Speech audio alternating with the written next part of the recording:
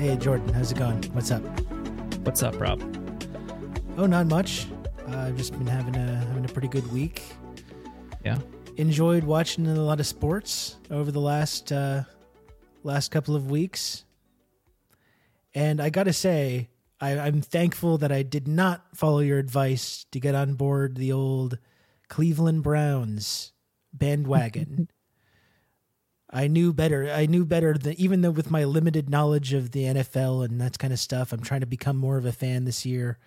I knew better than to get emotionally invested in a Cleveland sports franchise. The whole thing with Flacco, great Cinderella story, very enjoyable. It was not a great ending for that though. So I'm sorry for you, but I'm thankful that I didn't get emotionally invested in that. What a terrible, what a terrible game.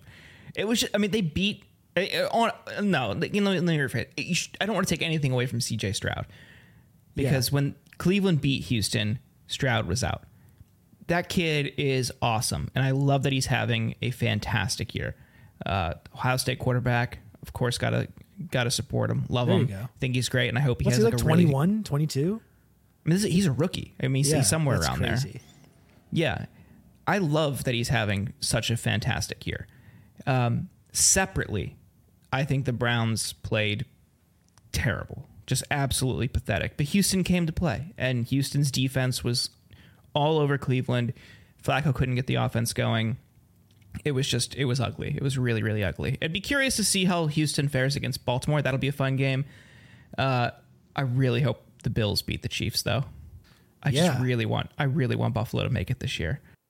And as you know, I am a lifelong fan. That's right. Lifelong super fan of the Buffalo Bills. So I'm hoping so as well. Anyway, we can do more sports chat in the next couple of weeks as we see a clearer picture of what's going on there. I'm still mourning my guy, Pascal Siakam, getting traded from the Raptors to the Pacers. That one hurts. It stings a lot. He's going to do really well in the Pacers. If we got any Pacers fans listening, he's going to be absolutely a fantastic fit there. Watched his entire career from an unheralded rookie to an all-NBA player, all-star NBA champion. It's been a real pleasure to watch him develop. Shout out to Pascal. He's my guy. I'm going to miss him. Yeah, friend of the show. Yeah, friend of the show. We should get him on sometime. We're always DMing each other and texting and hanging out. And I should invite him sometime. I just never think to do it. Yeah. Among the other heavy hitters and celebs that I'm often, chit-chatting with. Anyway, let's put a pin in the sports chat for now. We got a great episode coming up with Erik Sperling of Just Foreign Policy, multi-time guest now, really great guy. Fantastic conversation with him. And earlier this week in the bonus episode for Insurgents subscribers, we spoke to Mac, aka Good Politic Guy. Right. Yeah, we've been, as we mentioned last week at the intro of our free episode, we were just recording that as news broke the U.S. was striking Yemen, so we talked about that a lot with Mac, and also today with Erik Sperling. I would encourage people to go back and listen to that conversation with Mac. I think it was good while still being fun. Where we were, you really got to find a balance between veering off into way too depressing content, which sometimes we are prone to do. Yeah, and we're a little bit guilty of that sometimes, I think. For sure. You really got to be I think we're more mindful of that now than we were in lockdown, but I think that's just such a difficult circumstance in 2020 that we couldn't avoid. But yeah, I would encourage people to check that out. It was a ton of fun. Mac is great. Many of you might already know who he is, of his content, and of his commentary. But yeah, you could get that episode at insurgenspod.com. It's just $5 a month, and you get that episode. Every premium episode we've ever done, you get an additional episode every week as a thank you for subscribing, and you help keep this show going. We really can't thank you enough for subscribing. It means a lot to us. We love doing this. We've been doing this now for coming up on 4 years. We have some big plans for this year with the election cycle and all of the big partisan events that we're excited to hopefully accomplish, but we desperately need your support to do that. So insurgenspod.com to subscribe. Yeah, we appreciate all of our beloved paid interns who help keep this show going. Please subscribe if you can. And I think you're going to really like this conversation with Erik Sperling. I really appreciate the work that Erik does. If you're talking about like people that run in these foreign policy circles in Washington, D.C., you're talking about a lot of really freakish, ghoulish people. And I think Erik is someone that has really principled views on this stuff and really does try to work within this world to actually bring about positive outcomes in this really awful system.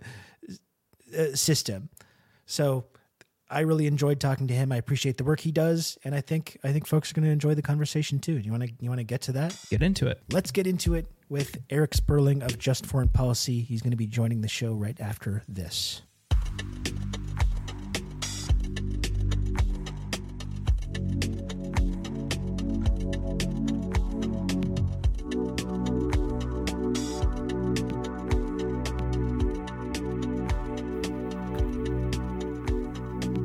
Joining us now is Erik Sperling, Executive Director of Just Foreign Policy and returning guest.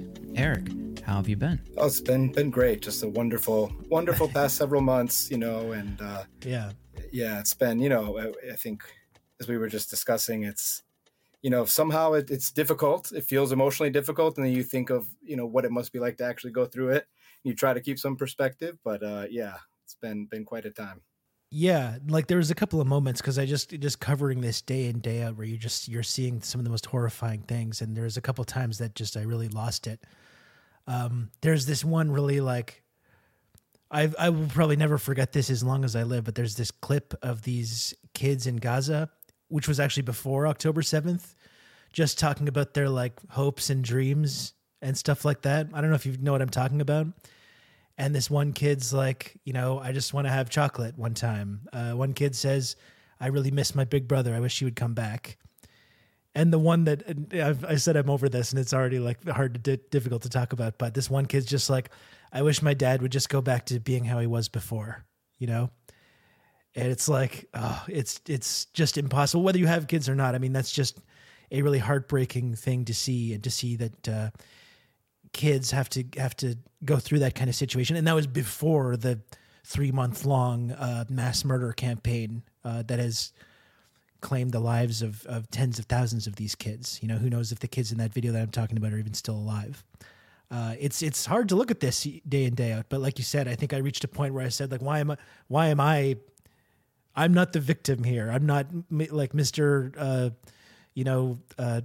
Western comfortable podcaster. I'm not the victim here. So, I think it did provide a little perspective, and it made me really feel thankful to that my kid, for instance, just doesn't have to live through that kind of thing. So it's been really difficult for everybody, I think, but it's given me some of that perspective I think has been important over the last couple months. First, we wanted to provide another update on the U.S.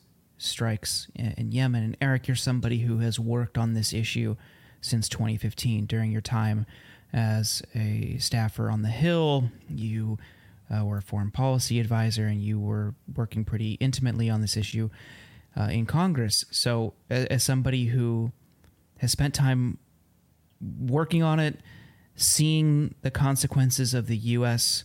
support for the Saudi coalition in Yemen over the years, the horrors that brought to Yemen. When Biden says the airstrikes are not stopping the Houthis, but they're going to continue. Are the airstrikes in Yemen working? Well, when you say working, are they stopping the Houthis? No. Are they going to continue? Yes. Is it working? No. Are we going to continue doing it? Yes. Okay, good. I mean, how does that make you feel? Do you think this is just U.S. foreign policy continued, or is this, are have they cracked the case? Is it just a battle of wills? Yeah, well, it is pretty complex. I mean, in terms of those specific Biden comments, we sort of appreciate it.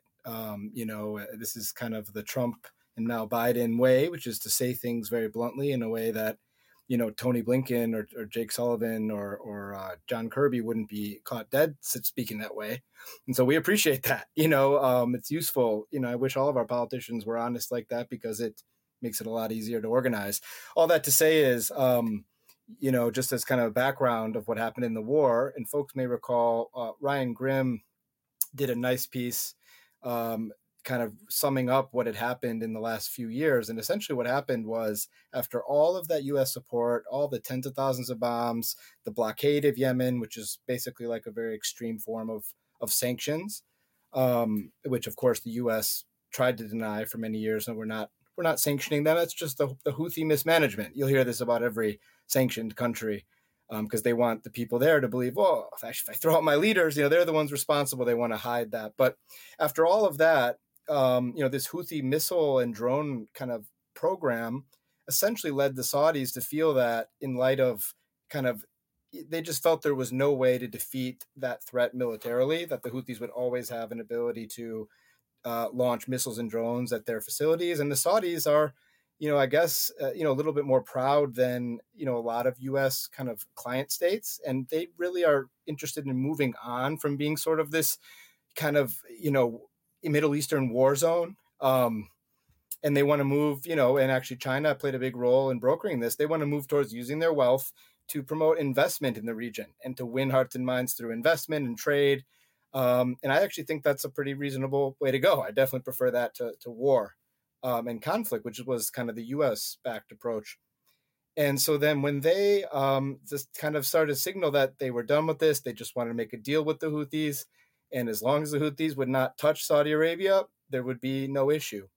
And the U.S. actually came in and said, whoa, slow down. Okay. Don't make a bad deal. Don't give them everything. Okay. You can't just give in after all these years. And so we actually saw a reversal, where our previous understanding of it was that the Saudis were actually pushing the war and the U.S. was aiding it. And our whole strategy with the Yemen War Powers Resolution was to cut that U.S. support, to force the Saudis out of the war. And we had a reversal where the Saudis wanted to get out of the war, and the U.S. immediately sent Tim Lenderking, the Yemen envoy, McGurk went, and a couple other officials went immediately. And what they said was, don't just use diplomacy, use a mix of diplomacy and deterrence. And what that meant is, don't give in, and essentially the strategy was, keep holding out for a better deal. And if the Houthis attack you, we'll destroy them. Basically, we'll help you bomb them to, bomb all their sites and weaken them. And the Saudis just decided it's not worth it to us. We're just over the era of drones and missiles in the sky, and we want to get out. And that's sort of where things were. And that deal is very close to being signed, and the U.S. was pushing back against it. And that's where we were leading into the Gaza war.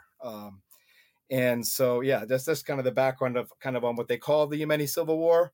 But what we ultimately found out was very much fully a U.S.-backed, arguably more U.S.-backed than we knew initially. Yeah, a couple interesting things about that, I think. Like that exact situation totally exposes that whole U.S. strategy, which we're seeing being employed in Gaza right now, of fully backing these wars while pretending that they don't want to, or pretending that they're so concerned, or pretending that they're urging restraint. You see when the Saudis tried to walk back from that, it's the U.S. saying like, no, more violence. We got to keep bombing. Don't let's not do that. So it just exposes how fraudulent that kind of strategy is, of trying to the hand wringing and wrapping up their backing of these really violent regimes with this kind of like progressive rhetoric, or this suggestion that their hands are being forced, all this stuff. It's always been a total lie, a total fraud, but it's interesting to see it spelled out like that. You also do really see the difference between U.S. foreign policy and China's foreign policy. And I think, people on the left, there's things you can look at China and you want them to do more. You want them to be more internationalist. You want to back Palestine more. It's upsetting when you see sometimes they have these diplomatic relationships with really terrible regimes, whether it's Israel or the Saudis. But I think when you start to pay attention to what their foreign policy is and how they operate, that's kind of how it is. It's like, we don't want to mess around with any of your internal affairs. What we want to do is try and make deals with everyone, try and stop the fighting and the bombing, and try and make deals where everyone involved benefits, and again, if you're a leftist, an internationalist, whatever, that can be frustrating sometimes, I think, but there you see the strategy, at least. Like, you see the logic of it and you see the strategy of it, and you see in Yemen and Saudi Arabia, that strategy kind of paying dividends. And when it comes to Israel, you see they've kind of tried to make these efforts to promote this kind of a vision there, but it seems like it's so far falling on deaf ears, and you have Israel and the United States just fully determined to follow through with the absolute most violent, brutal strategy that they can possibly muster. Yeah, I think that's absolutely right. And I think a lot of us who worked on Yemen and who are interested in kind of China's foreign policy and U.S. foreign policy towards China, we've thought a lot about that. And it's definitely something that, your instinct is to say, well, how can you possibly cooperate with this horrible regime? You wish that they would just take this stance. But what you do see over time is that, and I think from their perspective, what they feel that they learned from the kind of this, the Soviet era, is that when you completely tie yourself to a government, or you make a government, say one of these other developing world, governments, your enemy, or you make it your ally, then the U.S. has 100% incentive to overthrow that government. And when the opposition comes to power, they see you as being on the other side. And so then you are out, and it really creates this type of Cold War conflicts that we saw across much of Latin America and Asia and Africa, where you have the Soviets backing one side, the U.S. backing the other. So China, what they felt is, well, if we're totally neutral, have great relationships with both sides, it not only benefits us, it not only benefits that country, but it reduces the incentive for the U.S. to do the regime change there. And I think that's been pretty.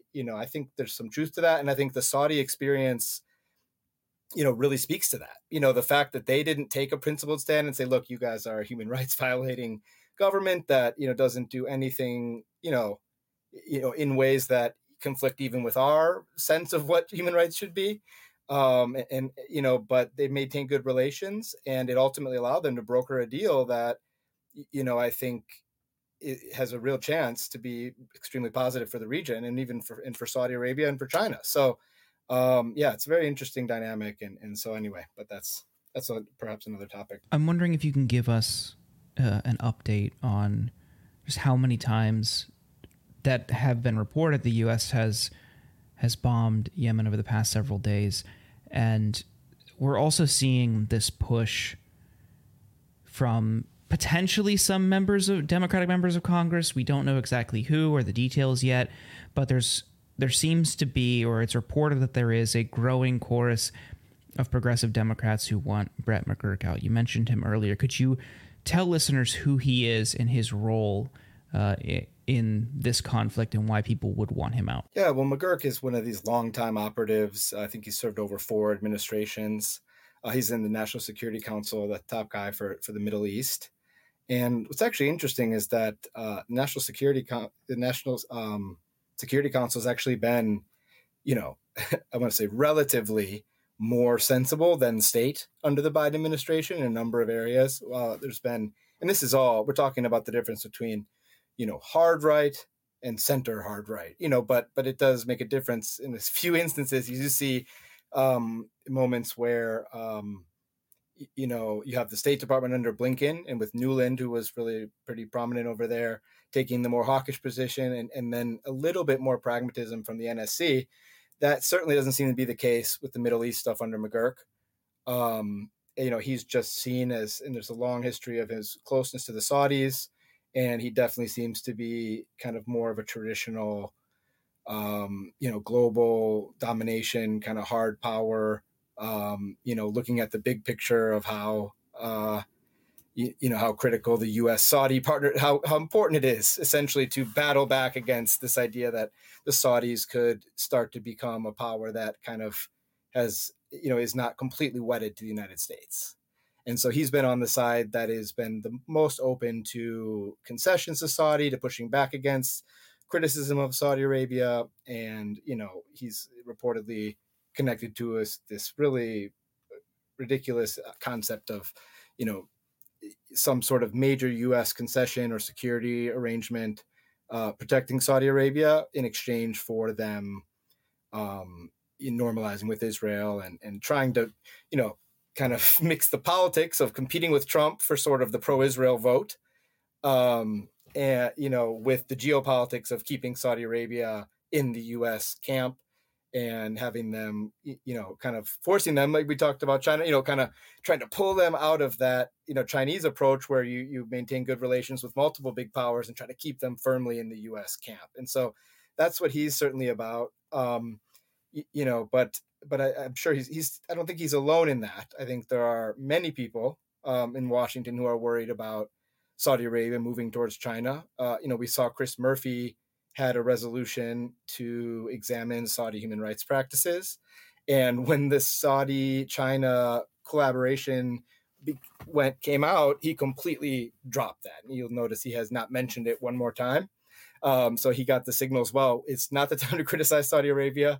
There's kind of a whole of government effort to bring them into our camp. So, but all that to say is, on the Yemen front, what's taken place is that, the Houthis have, because of this Saudi deal, this sense that the Saudis are ready to exit and sign a deal, they're pretty solidly in control of northern Yemen, 70% of the population, and they've been governing that for about 8 years.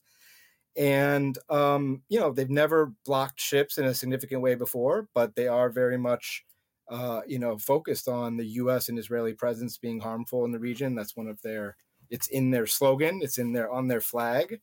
And so they decided to take this opportunity to start to use their access to that, to, their kind of control over the Bab el-Mandeb Strait, where 12 to 15% of world shipping traffic goes through. And, and they started to target these ships, as I'm sure everyone knows. And so finally, after many, many threats, the U.S. followed through on their threats. The Saudis and their Gulf allies, virtually none of them were supportive, but the U.S. has now conducted 5 rounds of airstrikes. It was 4 yesterday. Now there's another one today. And the result has been just totally, as experts predicted. The Houthis are having a field day with the propaganda. Every indication is that they absolutely love it. And they're thrilled. And you can read their statements, which are pretty amusing. But also, of course, it further scared shipping away from that waterway. So, I thought these were de-escalatory strikes, missile strikes, though. They were trying to de-escalate. Yeah, you're right. It's like, no, let's turn it into even more of an active war zone. I think that should be really great for this international flow of commerce. Yes, it's just totally wild. I mean, I think, what you hear a lot in the media, they weren't just targeting Israeli-linked ships. But from the Houthis' perspective, they definitely had an interest to just target Israeli ships because that's where they have the most leverage. And so it's an interesting dynamic where the U.S. is saying that they don't like that they're targeting non-Israeli ships. But in reality, it's in the Houthi interest to not do that. And it's in the U.S. interest for the threat to be broader than Israel. Because what the U.S. doesn't want and what Israel can't afford is if the Houthis did manage to just target Israeli ships, it could be incredibly effective because it would not harm any of the world's, economy except for Israel's. So it's kind of this interesting dynamic, sort of this bad faith messaging where the U.S. is pretending that they're distraught that it's affecting non-Israeli ships, when in reality, it's in their interests to make it a broader global economic problem, to try to bring all these countries, 98% of the countries of the world, who are not in any way wanting to be affiliated with striking Yemen. So it's really quite a complex dynamic, and the Biden administration is really in a tough position here. Yeah, I mean, you pointed out how these strikes seem to have just strengthened their position even more, and it seems like the whole last decade of the blockade and the Saudi war on Yemen has just strengthened their position as well, So I don't know what people were thinking, that this was going to have some kind of different result. It was amazing when this bombing campaign kind of kicked off, when they announced that they were going to bomb these targets. And you saw all these kinds of comments from Americans saying just shit like, oh, the Houthis, they're about to get so much freedom and democracy and stuff like that. By the way, I hate how that's been turned into this kind of like ironic thing when people say to describe bombing campaigns. Or there's that one tweet where the guy was like, they're just about to find out why we don't have health care in the United States. It's like they're like bragging about the fact that money that should go to pay for social services are going to weapons contractors. Are those people on our side or are they on the other side? I don't know. Well, that's it. But that's it. It's like that has not been the result. These people have this idea of what the U.S. military is capable of, and then in practice, you see it's had the completely opposite effect. You referenced the comments that some of the leadership have been making, just like mocking Biden and mocking the Americans and telling the American terrorists to go home and stuff. I saw the footage from this like massive rally in, I think, Sana'a, where they're saying like, give us a bigger war. Like they don't care. They're clearly not intimidated. They're not scared. They're certainly not going to stop what they're doing. Like you said, it's just, they seem pretty thrilled by the whole thing. It's a huge propaganda coup for them. And it just, as always, their position just seems to have been totally strengthened. So despite what some of these like American chauvinist weirdos were saying early on and about this, it seems to have had the totally opposite effects, right? And you can imagine if you're like the Yemeni people, you're one of the poorest countries in the world, the poorest country in the region. The world has effectively said, under our liberal rules-based, international order, you all are the lowest rung of people. You're the people we care the least about. You're doing the worst. You're insignificant in the eyes of the world, and so they now have this opportunity to, because of their geographic location and because of the way that this war shaped up, where they had to develop a way to win it that didn't involve having any significant infrastructure. So there's nothing to bomb.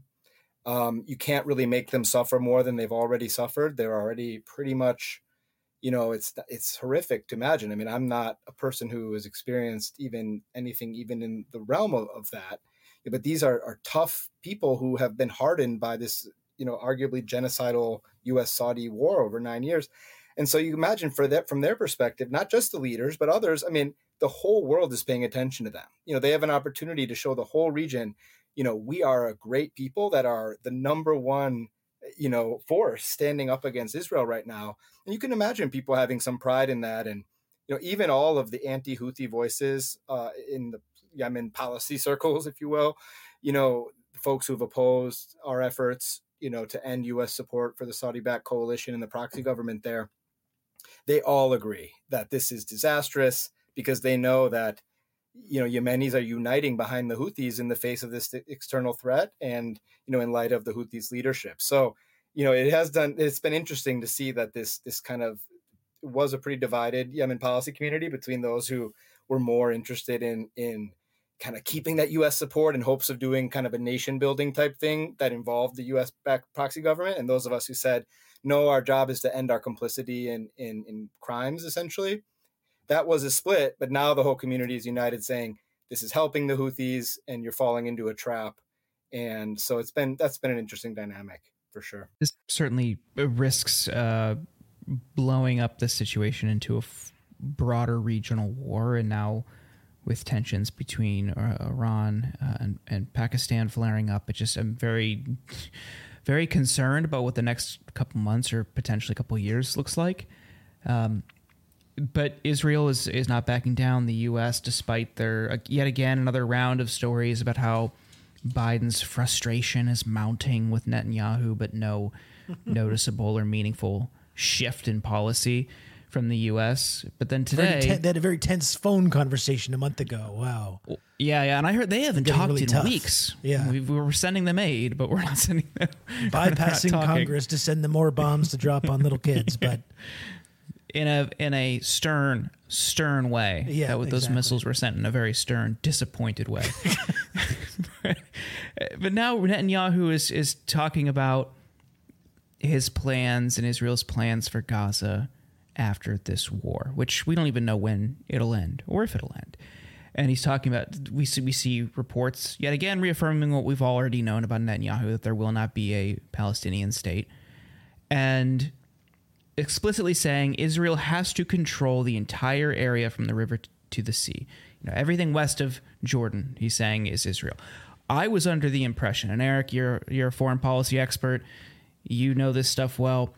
I was under the impression that that phrase is a call for genocide, and that college students using that as a way to declare support for people in Gaza was a call for genocide. So help us understand what Netanyahu's game is here. Yeah, I think we've all been seeing that, what their plan was from the start. I mean, in the West Bank, they have the option of doing the slow settlement growth.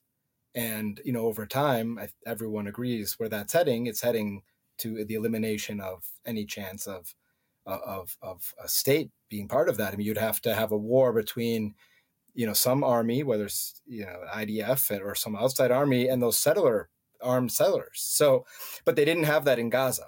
And that was their huge problem is as long as Gaza is, doesn't have settlements, and as long as they're just able to be there, you continue to have that demographic problem that makes Israel, in the eyes of many around the world, and in the eyes, kind of objectively speaking, an apartheid state. And so, I think all of us probably suspected it, and then there wasn't any piece of evidence that negated it. It's only been confirmed more and more that they either want to force the Gazans out, or they want to make life so miserable that they, people start to move just because they can't take anymore, or they want to reestablish settlements, or something to change that equation so that they can destroy the idea of the Palestinian state and eventually get that full piece of land that Netanyahu showed on his map at the UN, and that he now just reaffirmed that he has always been referring to. So it's just a remarkable, but on the US side, not just in this conflict, but in so many others, there's this constant thing where these really smart, thoughtful people, whether it's Jake Sullivan or, they come up with this plan and if it really works, if it would really work, okay, you could sort of see the logic in it, but it never works out how it's intended to. And most reasonable people could see that. And then they say, well, but our intentions were good. And so in this case, the intentions are, as I think from their perspective, if you were to get them talking frankly, they'd say, we need a two-state solution, and we can't have that as long as Hamas is in power. So we want to let Israel do their dirty work here, get rid of Hamas, and then we're going to push for a two-state solution. But we need to buy time for Israel to eradicate Hamas.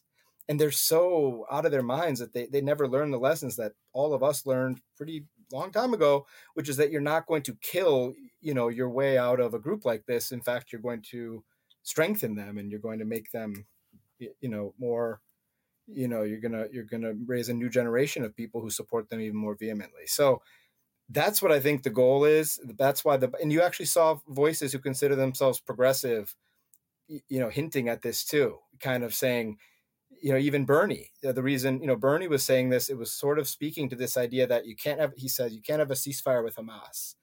And what those folks are thinking, and I don't think Bernie's not in on it, but kind of what he's been fed is this idea that you have to get rid of Hamas, then you'll be able to push for a two-state solution. Of course, what's really going to happen is Israel's going to try to get rid of Hamas. They're not going to succeed.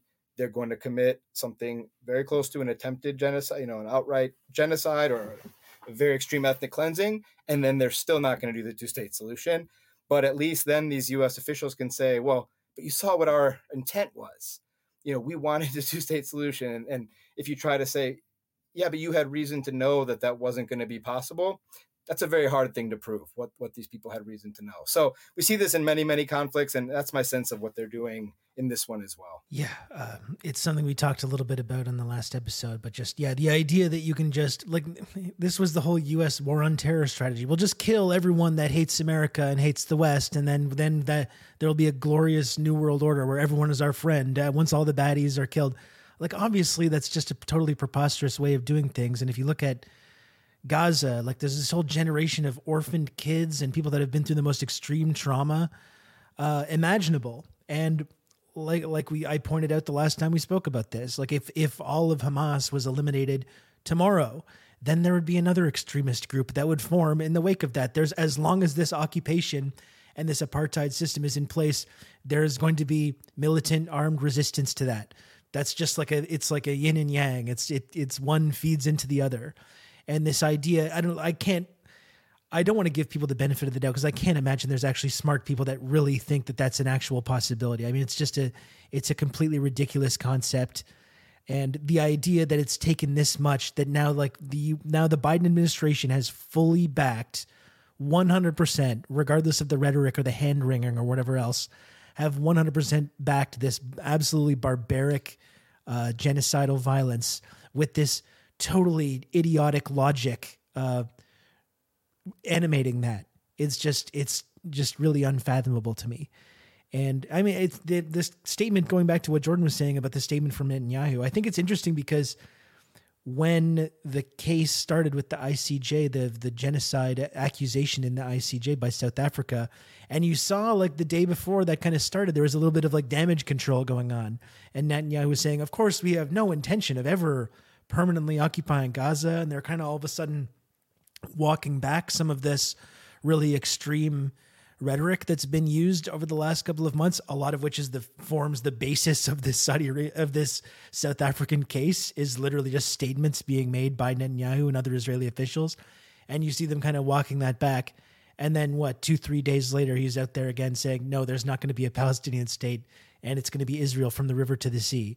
And, that's what anyone has been saying over the last couple of months, as long as there's been this fake controversy over pro-Palestine students saying Palestine will be free from the river to the sea, which has been present at every single pro-Palestine protest for years now. And this totally fake, contrived controversy over that, which has led to all these congressional hearings and all this bullshit and all this hand-wringing conversation about genocidal calls for genocide on university campuses at Harvard or whatever, the famously pro-Hamas Harvard.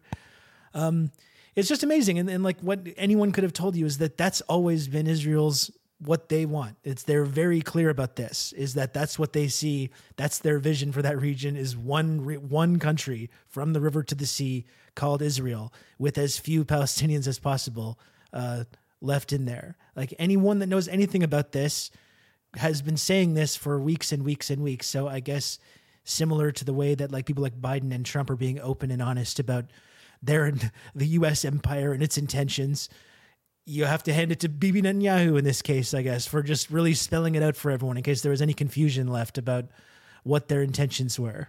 But yeah, it's pretty incredible.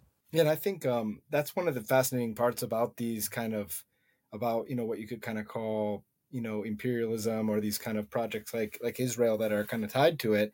It's just over time they're so disconnected from the rest of the world and how the world sees things that they just can't even, and I think it's starting to happen with our government too, where they're just so tone deaf.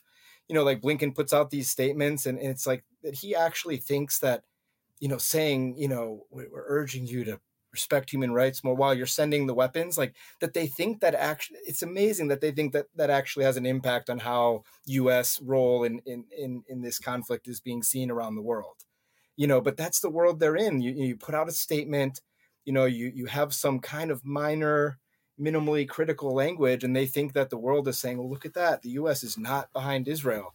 It just shows that they're just so out of touch, and it just doesn't bode well for, U.S. soft power, to the extent that that's the thing that anyone should want. It's they're not even able to advance that anymore. And in Israel, I mean, I just saw there was a new poll, forget if it was a Pew poll or something, but, views of Israel around the world have cratered.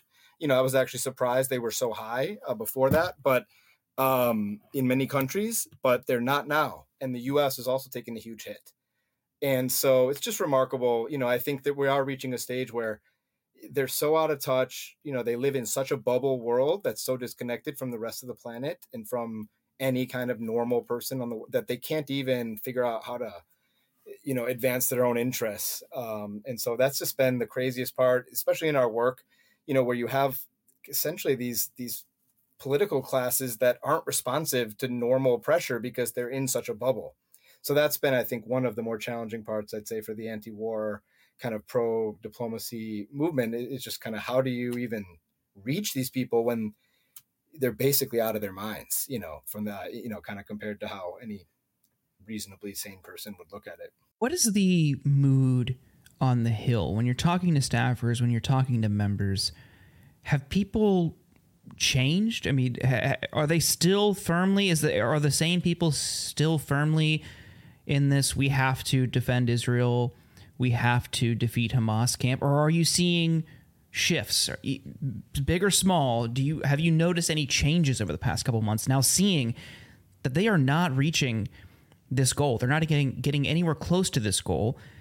Over 20,000 people have been killed. They're blowing up hospitals and universities. I mean, I saw, just to really illustrate how warped people's minds are and how we've totally turned war into a new avenue for just content.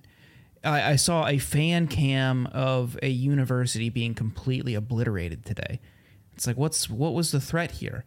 And when you have, I think all worth of this, pointing out as well, sorry to interrupt, Jordan, but you can continue in a sec, but just worth pointing out as well, this university, Israel University, was mined with like hundreds of mines. It wasn't bombed. It wasn't a combat zone. There wasn't Hamas there. They literally took teams of engineers and mined the university and blew it up and filmed it and shared that with the world, basically. It was with no just real totally destroyed. Yeah. It wasn't just a one bomb hitting it. It was just totally obliterated. So when you see this type of stuff come out and people celebrate it, and you see like next to no progress of securing the hostages or eradicating Hamas, have there been any shifts? Has there been any meaningful shift in Congress? Yeah, so I think we had two major shifts. So the first shift is one that you all will be very familiar with. I think everyone on, who's kind of more in the alternative, kind of in the left of any way, knows that, Democrats became obsessed with Trump. It's the only thing is to defeat Trump. And so I think that's part of the explanation for how we got here in the first place is, Trump had, the Abraham Accords. It was seen as a huge win for him. It's seen as and getting him a lot of support from kind of pro-Israel American voters and donors. And that was really in the forefront of people's minds. And so it happened on so many other policy issues too, where they said, we can't do anything on that because Trump scored a lot of political points on that. And now we can't touch it. That's happened with Cuba policy, for example, in a major way, which we can go into at some point. But so that's kind of where we started, is this place that, that's what allowed this genocide to get so out of hand in the first place. But then on the other hand, you did have, this whole generation of younger staffers. I think we've seen them, and it does absolutely exist. First of all, you've had kind of the squad members and their staff who have just been, pretty much heroic, I would say. I mean, almost across the board. I mean, the work these people are doing, the amount of time they're spending thinking creatively, how can we impact this? The squad and the staff have been totally independent and, focused on promoting the greater good. And that's extremely exciting. And then there's a whole network of other staffers who, some of them have bosses that they can sway, and some of them are working for bosses that they're unhappy with. But that's definitely a major force. And it's been really exciting. Some of the silver linings of this is just that this, the Israel and the plight of the Palestinians is one that, even people who didn't follow foreign policy super closely are well aware of it. And so it's been really, I think, illuminating for people to see just how extreme the Biden administration has been on this issue. And, we had so many other issues that are not, well known or followed in the same way. And the Biden administration says, look, we're promoting peace. People who are critical of our policy are really the enemy. They love the enemy. That's why they disagree with our policy. So don't listen to these folks. They love the enemy. Our policy is progressive. And a lot of staffers said, okay, yeah, these are just very serious State Department people. They get the issue. We don't want to listen to the left on this issue. And now they're seeing that, wow, like this administration is really supporting one of the most extreme mass slaughters, in any of our lifetimes by far. And, maybe they weren't so right on these other issues either. Maybe their sanctions policy on this or that country, or maybe, so that's been really helpful. And I do think it's definitely a moment where, people are both in the grassroots and in the staff level, people are getting engaged in a foreign policy issue in a way they never had before. And I think it has the chance to, once we get out of this horrific mass killing and we can, hopefully have that somewhat in the rear view, that it could have some benefits for these other causes as well. Yeah, I wanted to own in on something you mentioned about Cuba policy, if you want to get further into that, because that's something I find kind of interesting.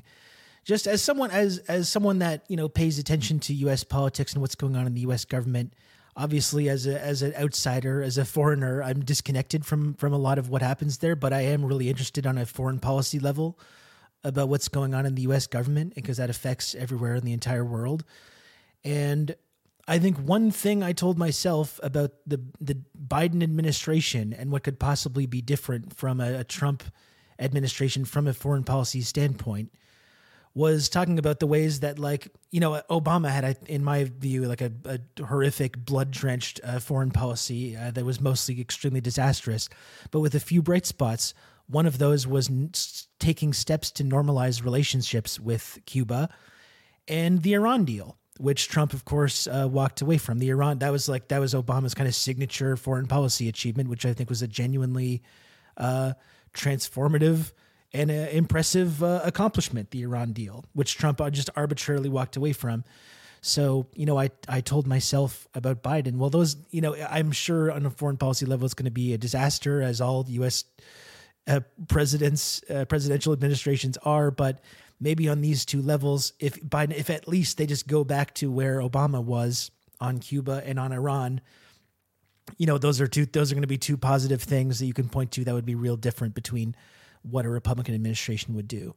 And I think it's amazing how that has not happened, despite Biden being the vice president for when those kind of policies shifted. And it just hasn't happened. And in fact, I saw a clip the other day where the Biden administration was asked about this, and one of their spokesperson indicated that they're not even considering removing Cuba from the state sponsors of terrorism list, and they're not even considering going back to normalizing relations with them, or let alone ending the blockade or sanctions against Cuba, which I think that's incredible, given the fact that they just helped kill over 20,000 people in Gaza, that they're still holding on to this idea that Cuba is somehow some geopolitical threat sponsoring terror groups. I don't even know what reality that is supposed to be based on.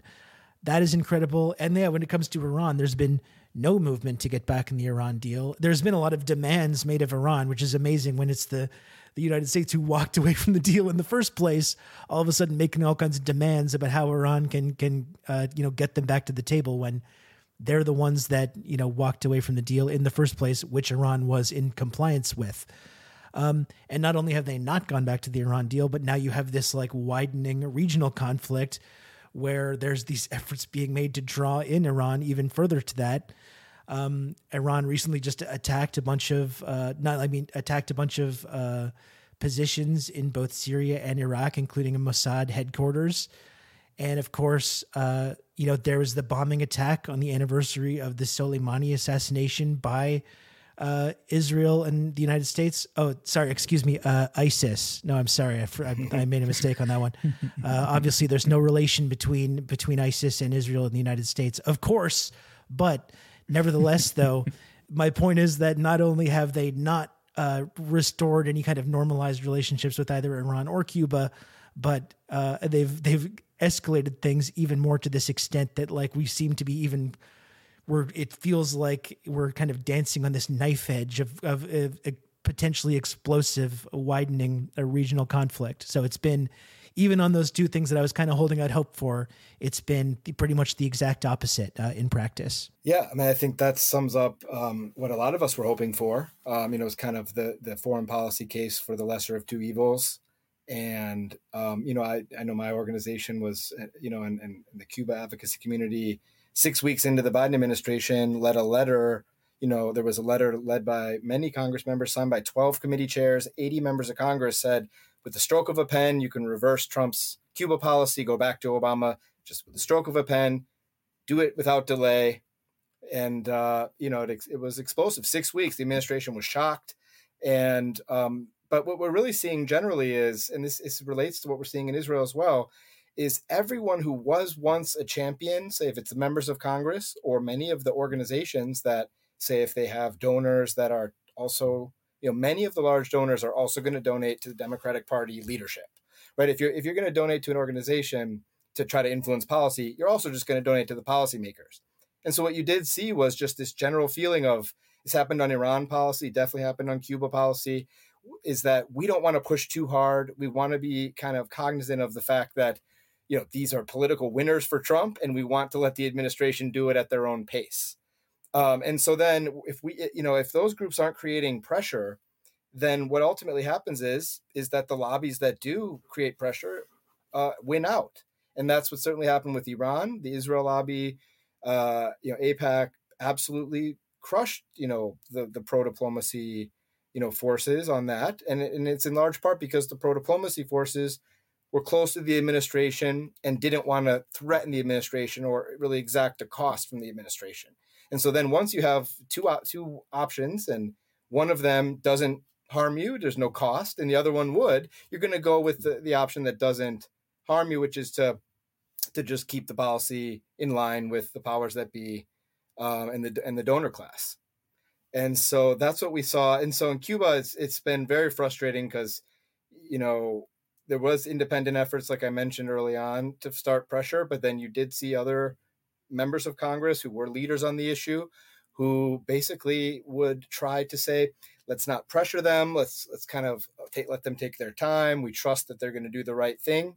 And then we saw, I believe it was in the Ryan Grimm piece on the Cuba state sponsor of terror issue, where, one of the members of Congress, I guess I won't name him right now, but it's in the article, was furious. We were told that you were reviewing this, and anyone following it in a serious way could tell they were not going to move. They were not even thinking about it, because there was no pressure on them, so that's kind of the dynamic that we're seeing. And it's so different from the Trump years, where when it was Trump, you could get Democrats to be super impassioned and super militant in their advocacy. And under Biden, it's more, these are good guys. They're good people. They're our friends. Let's not put pressure on them. And unfortunately, it just misunderstands how power works. And that's just not how power works. You have to build independent power and really really kind of extract some sort of cost from them to be able to, be able to threaten that for them to listen. And so, I think it does speak to the need for a foreign policy, kind of a left-wing anti-interventionist foreign policy that not just left-wing, there's also some folks on the libertarian right, but that's truly independent from the parties and from the donor class that supports the parties. And that's kind of the space that we're in, where, you're not going to sacrifice the lives of people abroad for the potential chance that it, gives a 0.1% electoral advantage to a particular party. But that is unfortunately how many of the supposed advocates on these issues feel. Well, Erik, we want to thank you for joining us. We always appreciate your insight. Where can people follow you, find more of your work, and how can they support Just Foreign Policy? Yeah, I think the best way to stay up to speed would be on our Twitter at JustFP. And yeah, thanks so much for having me and for all you guys are doing. Thank you so much for joining us. Thank you, Erik. Take care.